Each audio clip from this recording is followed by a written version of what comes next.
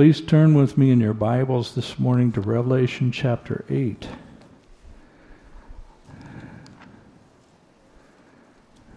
Revelation chapter 8. We're looking at verses 2 through 6. 2 through 6 this morning. We paused last time to contemplate the silence in heaven that interrupted the worship of God. What could be so awesome that it would interrupt God's worshipers, that they would no longer sing praises to His name? Could their silence come from watching the Son of God open the seventh seal, the last seal, grasping the weight of the moment that the one opening the seal is the living Word Himself, through whom this world and all creation was made, was created? As sin entered into the world through man's rebellion and death through sin, they see the one opening the seventh seal as the living Word of God who took on flesh to be the sacrificial lamb who redeems us from the power of sin and death through His sacrificial blood shed for us on the cross. Could this silence come from beholding that the Lamb who was slain rose in triumph over sin and the grave and the evil one, and now reigns over all of heaven and the earth at the right hand of God the Father, and He's listening to the prayers of His people? And is this one, the risen Christ Jesus, preparing now to vanquish all evil and restore the world He made to its glorious perfection?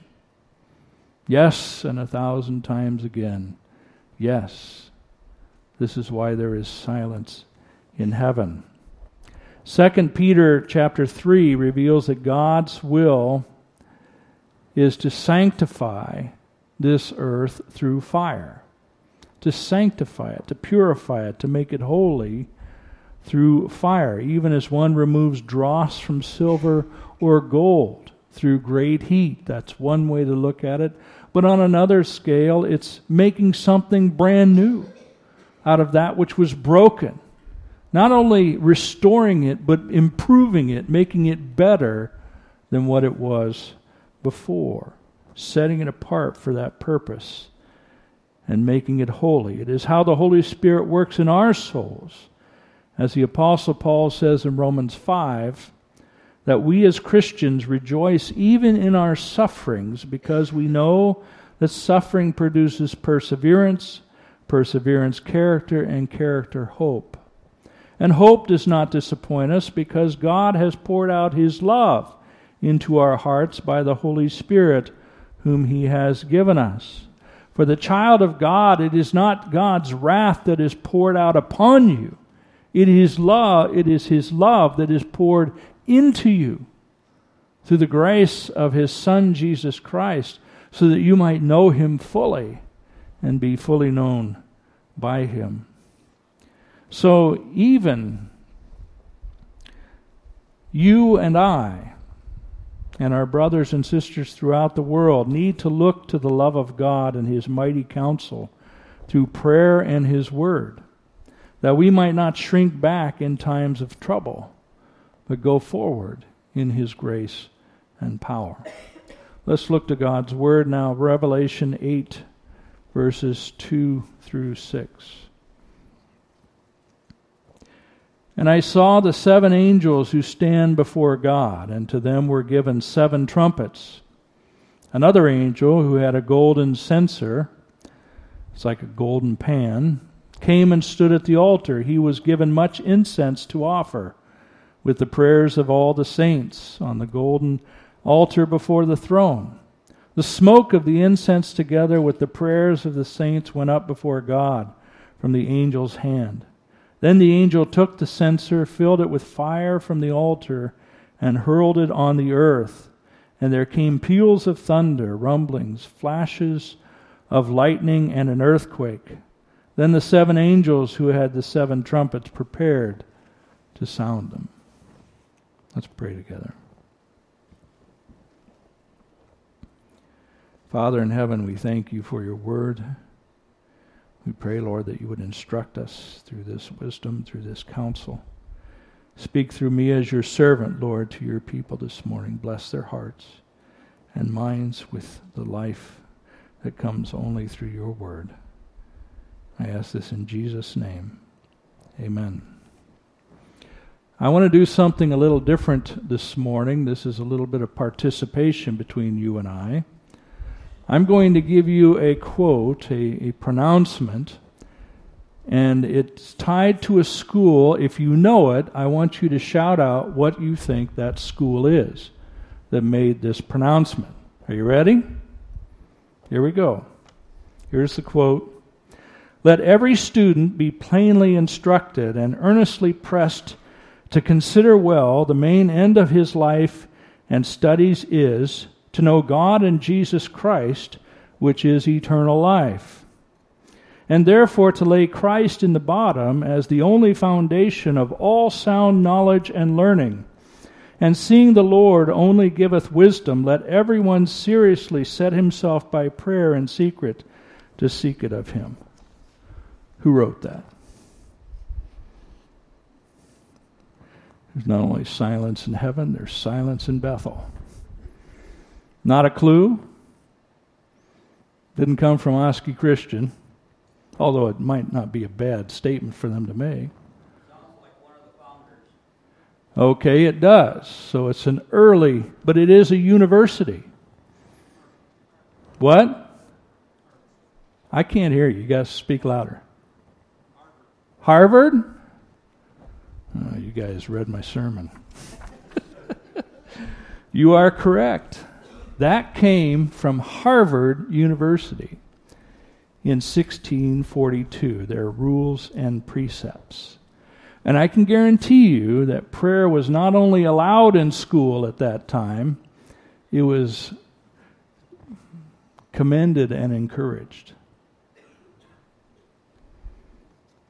Well, you say that predates the Constitution, Pastor, if it's 1642, and even the American Revolution, whose victory we will celebrate tomorrow on the 4th of July. Well, let me give you something else that predates all this stuff. Turn in your Bibles to Psalm chapter 1 and look with me at verses 1 through 5. Psalm 1, 1 through 5. This also predates a little bit the American Revolution. The psalmist writes, "Blessed is the man who does not walk in the counsel of the wicked, or stand in the way of sinners, or sit in the seat of mockers. But his delight is in the law or instruction of the Lord, and on his law or instruction he meditates day and night. He is like a tree planted by streams of water, which yields its fruit in season, and whose leaf does not wither. Whatever he does prospers. Not so the wicked. They are like chaff that the wind blows away. Therefore the wicked will not stand in the judgment, nor sinners in the assembly of the righteous." Is this not what the faculty at Harvard University were commending to their students? The theme of Psalm 1 is God's judgment and His law, His instruction. The way to avoid God's judgment is to obey His instruction, His counsel, His law. The expert in the law comes to Jesus and he says, "Good teacher, what must I do to inherit eternal life?" And Jesus says, "Well, what does the law say? What does God command? How do you read it?" And he summarizes it well. Behind the law, what really serves as the foundation of the law is the command to love the Lord your God with your heart, mind, soul, and strength, and love your neighbor as yourself. That's the basis, that's the foundation for every one of the individual laws in the Ten Commandments, the moral law. And Jesus said, "You have answered rightly. Do this, and you will live." In other words, if you do this, if you obey God's law perfectly, you will live. You will have life. You will not be condemned. You will not be judged by God. You will have right relationship with God. You will know His blessing and provision. But he knew his heart, that he was a sinful man, And although he thought he loved God well enough, he said, well, who is my neighbor? And so Jesus instructed him on who his neighbor is and how he should treat him. You notice here in Psalm 1 that this is a pronouncement of blessing on one and a pronouncement of condemnation or judgment on several others. It's one against many here to show a certain perspective. The blessed one, singular, is contrasted to the wicked who are plural, sinners who are plural, and mockers who are plural. The contrast draws our attention to the understanding that the way of the righteous is the narrow road that is less traveled. This path or way is not an easy or popular choice to make. When you travel the righteous path, you must struggle against the traffic going in the opposite direction, even buffeting against the currents of peer pressure and the coercive efforts of groupthink. Yet in spite of this path that heeds God's instruction is always going to be the best path for happiness. This is the counsel that Jesus gives a rich young ruler in Matthew 10, verse 21. He asks the ruler, have you kept the commandments? And he goes through the latter table of the law, which is do not steal, do not kill, do not murder, do not commit adultery, and so forth. All these I've kept from my youth. Well, one thing that you lack. He's going in the different direction from the expert in the law before, who thinks that he has a right relationship with God. This expert or this young Pharisee thinks that he has a right relationship with man. And so he asks, what do I lack? And Jesus says, one thing, put God first in your life. Well, how? Well, sell everything you own and give to the poor. Take that which is temporal and not lasting and invest it into that which is eternal and lasting.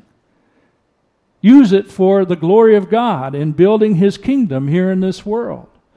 And you will have treasure in heaven. And then come follow me. What is Jesus asking him? Will you heed my counsel? Will you obey my commands? Will you follow me? What happened to that young man? He went away sad because he had great wealth in this world. He had much property. There's sometimes the struggle that we face, wanting to hold on to what we have in this world instead of using it for the glory of God. Focusing on that which is temporal instead of focusing on that which is eternal, offering it to God. We need to take measure here and consider what Jesus is saying to us today. We live in a world that loves to fantasize about what is real and what is not real. It does so instructing us through the means of art, theater, and other forms of entertainment, even in higher education. The problem is there are some things that are just real. They just are what they are. Death is one of them. You can't escape it. You can't evade it. You look in the paper, you see an obituary. What's in the obituary? People who have died.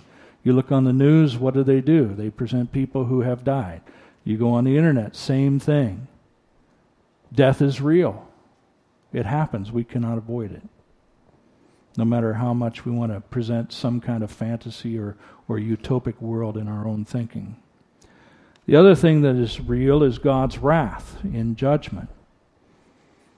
One thing that the evidence that we have throughout our globe is that there is evidence of a global flood. You have catastrophic rock layers that have been set in place, and they are uniform throughout the globe. That is evidence of God's wrath being poured out upon the earth in this world during that time. But whether it is one person who dies or all the people on the planet who die, physical death is momentary. Hebrews chapter 9, verse 27 says, it is appointed to man once to die, and then what? The judgment. Then comes the judgment. Physical death is temporary. The judgment that follows is continuous. And by continuous, I mean eternal. The judgment that is unfolding here in Revelation 8 is the beginning of the end of this world and the people on it as we know it. In verse 2, you have 7 angels before the throne of God, and they are given 7 trumpets. When the trumpet blasts, it signals the beginning of a specific activity, always had through the whole Old Testament. Whether it's a call to war or a call to sacrifice, it was God. It was a call to honor God in some way or form. It was an active call. And so these 7 angels are getting ready to blast their horns, one by one in succession. But before they do, you see an angel in verses 2 through 6 with a golden censer offering the prayers of the saints unto God. And we have this moment, and the question is, well, what's going on here? Commentator G.K. Beale writes, when incense is added to the hot coals, a cloud of fragrant smoke rises from the altar as a symbol of divine acceptance. Paul writes to the Ephesians that Christ loved them and gave himself for them as a fragrant offering and sacrifice to God. The scene in heaven suggests that there is something sacrificial about genuine prayer. The focus here is on the aroma that is offered to God. When I'm out back, and I probably will be tomorrow cooking some steaks on the grill, the smell of the smoke that comes off those steaks, if they're cooked right, is a pleasing aroma to me. I know where it comes from, I know what it means, and so forth. And as I sense it, it's just pleasant to be around the grill as you smell that meat cooking over a fire or over coals. What you see here is something that is pleasant to God. When we talk about Jesus' blood shed for us, blood is not a pleasant aroma in any way, stretch, or form. But when you look at God, the shedding of Christ's blood, His righteous blood for the stench of our sin, covers our sin in the presence of God and takes that which stunk before and makes it pleasing to God. The prayers that we offer up to God then, through Christ Jesus, are pleasant to God. They are a pleasing aroma to Him because He knows that they come from hearts that are devoted to Him, hearts that have been purchased by His pardoning blood, hearts that are filled with His love, the love of His Spirit, devoted to Him, and He receives it freely and gladly, and He responds as well. So here both the believer and his prayer in a spiritual sense enter into the presence of God by way of the altar. Now there are some who think that these prayers are simply precatory prayers that are offered by God's people, one commentator said that they were answered by God and returned to the earth only in the form of His wrath. But when I read through the Scriptures, I don't see God's saints, God's people praying that way. There may be a sprinkling of it, but that's all about God's righteousness, not wanting vengeance. I see in the Old Testament especially prayers for sanctification. Prayers that God would sanctify not only them, but all the earth. One example is Jonah, and you say, well, Pastor, Jonah wanted God to judge the Ninevites. The Ninevites were an evil people. They were wicked. They were despised by everyone around them. They were hateful. They did horrible things to Israel, and Jonah wanted God to judge them. But did Jonah want God to judge him then for his sin, for his wicked ways? Or did he want God to sanctify him? That's the whole point of Jonah. Would you rather receive God's judgment or God's grace? Would you rather God sanctify you even though you have to go through miserable times as His child? Even though you have to go through times of suffering, would you rather have Him sanctify you or live an easy life in this world and then stand before Him in judgment to be condemned to eternal damnation? What would you rather have, Jonah? Well, Jonah changes his tune, but he was sanctified even as the people of Nineveh were. You know, to be sanctified is to be made holy, as I think I said before. It's to be renewed. It's to be purified. It's to be made into what God wants or intended you to be. And so what we see here in Jonah 3 verse 8 is the king calling on the whole city to fast and repent and turn to God, that he might have mercy on him. Let man and beast be covered with sackcloth. Let everyone call urgently on God. Let them give up their evil ways and their violence. Who knows, God may yet relent and with compassion turn from his fierce anger so that we will not perish under the weight of his judgment. When God saw what they did and how they turned from their evil ways, he had compassion and did not bring upon them the destruction he had threatened. This is the work of sanctification, not just simply the work of judgment. To be sanctified, again, is to be used for the purpose that God intends. Jonah ran away from God. God sanctified him through a storm, through a fish. Can you imagine being in the belly of a fish, having your skin bleached basically on its surface, having all your nerves exposed in the hot sun and wind, being so sensitive that the slightest breeze sets you off? And you still have to go, after all that, into a city that you despise and proclaim God's judgment upon them?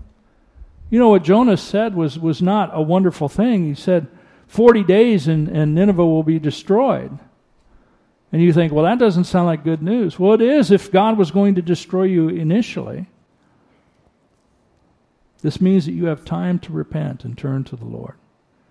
And as they did repent and turn to the Lord, how did God respond? With compassion. He showed them grace. In Isaiah 6 verse 5, the prophet Isaiah cries out as he enters into the Holy of Holies and God's presence fills the area.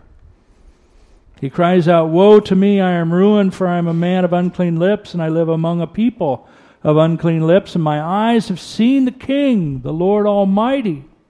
I've seen the Holy One with my physical eyes, and I know that that means judgment upon me. And so he says, "Woe am I, for I am undone." He knows that the only right action of God is to judge him right there and right now. But he pleads for mercy. And as he does, what takes place? One of the seraphs, one of God's angels who are in his presence, goes to the censer and takes from it a hot coal or a live coal. That means one that's red hot. And he takes it in his hand and he places it on Isaiah's lips. And the heat, the fire, purges his lips, symbolically showing that what is in his heart has been cleansed, ceremonially, symbolically, by the power and sanctifying power of God himself. That's the only way that he can stand in the presence of a holy God, is to be made holy like him. Go back then to Revelation 8 verse 5. What do you see taking place? After the angel offers these prayers of the saints, he takes fire from the altar, those hot coals filling up his censer, which is a golden pan with them, and then the angel hurls the fire onto the earth. This fire will bring judgment upon the wicked for sure, but that's not its only intent. It will also sanctify God's people who are being redeemed, some who don't even know they are God's people yet, like those in the days of Jonah at Nineveh.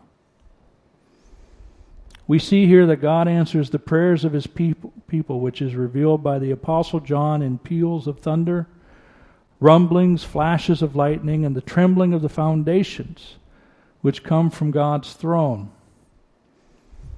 This is why the Apostle Paul encourages you and I to pray without ceasing. What is sometimes the hardest thing to do in any given day? Is to pray.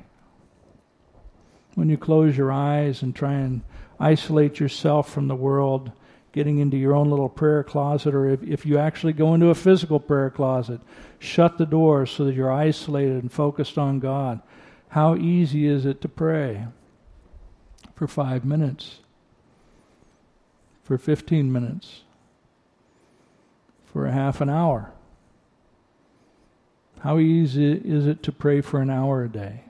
Well, now you're pressing it, Pastor, because there's so much going on. We've got so much going on in our lives.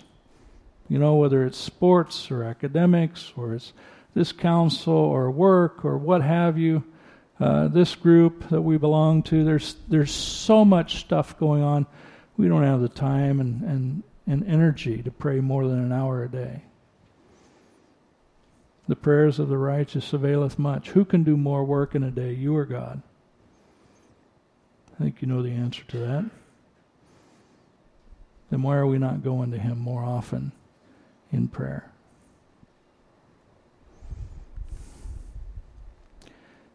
Pray without ceasing. We are also called to preach the word because God's judgment is coming.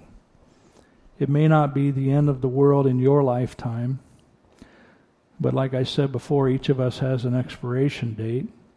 It will be the end of your world if you stand before the living God with unclean lips, because what comes out of those lips comes from a sinful heart. No, there is only one way you may enter into before the holiness of God, and that is through the sanctifying power of the redeeming blood of Jesus Christ. There is no other way. I used to enjoy listening to J. Vernon McGee on his Through the Bible radio as he would work through the Bible just year after year. But one thing I really enjoyed was some of the letters that were written to him of people who had listened, some for a long time, and how God used this ministry just to transform people's lives, even over the radio. On one program, Dr. McGee said, the Word of God is the only thing that is effective. Jesus, and he's talking about the living Word, Jesus Christ, even in Scripture. Jesus said, without me you can do nothing. And then he proceeded to read a letter from one of his listeners. The letter starts out, I just wanted to let you know how much I appreciated your ministry. The author of the letter specified J. Vernon McGee's series through Leviticus, of all places. But he says, as a Christian radio announcer who incidentally has interviewed many spiritual giants, I fell into the trap of establishing a reputation for spirituality. Listeners were blessed by my ministry. I began to depend upon my ability to minister rather than look to Jesus. The effect was gradual but unceasingly negative. I could be tremendously spiritual on the air and very carnal in every other area of life. Since this seemed easy, I allowed myself to drift farther and farther from my Father in heaven. But the ease faded gradually, and pain began to replace it. Doubt and uncertainty regarding my true personality began to tear at me. Was I who people thought I was, or who I knew myself to be, and who my wife and children were beginning to see me as becoming? Was I a Christian or an imitation of one? Guilt began to plague me. I found it more and more difficult to get inspired for my program. I repeated old scripts and gave in more and more to sin. Finally, not by any obvious reasons, since I still had a rather spiritual reputation, I was terminated by new management. After 22 years of this kind of work, I was booted out without ceremony. He found employment after this at a secular job and continues what he's writing. Since I've left, I have really been going through a change. First of all, I struggle with the feeling that God was secretly behind my getting booted out of my ministry. If God is sanctifying him, I don't think that's very secret at all. I kept hearing the inner suggestion that God had given up on me and forget ever having a relationship with Him. And as for my ministry, no more. But opposing this thought is the constant desire to be a channel for God to use. So it's been a real struggle. I've confessed sin so much that it makes me sick. I've put aside a lot of former practices and am working on the rest, but condemnation continues to attack me. He cites some scriptures regarding God's grace and then states, I am still tempted to think that I am uniquely bad and without hope. So the teaching on Leviticus blessed me. Your demonstration of the sacrificial system as being typical of God's dealing with our sins by putting them on Jesus has been so good. One morning you, speaking of Dr. McGee, were emphasizing the fact that even the most useless sinner can still be used by God because he is forgiven and the blood has been shed for those sins past, present, and future. I tell you, I thought it began to rain at that point, but the windshield wipers didn't help because the moisture was in my eyes, not on the windshield. What a relief to hear the good report again, just when I needed it most. What a relief to hear the good report that God's wrath and judgment is poured out upon His Son in your place. For all who place your faith in Jesus Christ, the judgment does not fall upon you. It falls upon Jesus Christ. Pray for those who don't know Him. Proclaim Jesus' teaching to them that they may know not only Jesus' teaching but also His great salvation that restores us to God through the sanctifying power of His precious redeeming blood. Amen.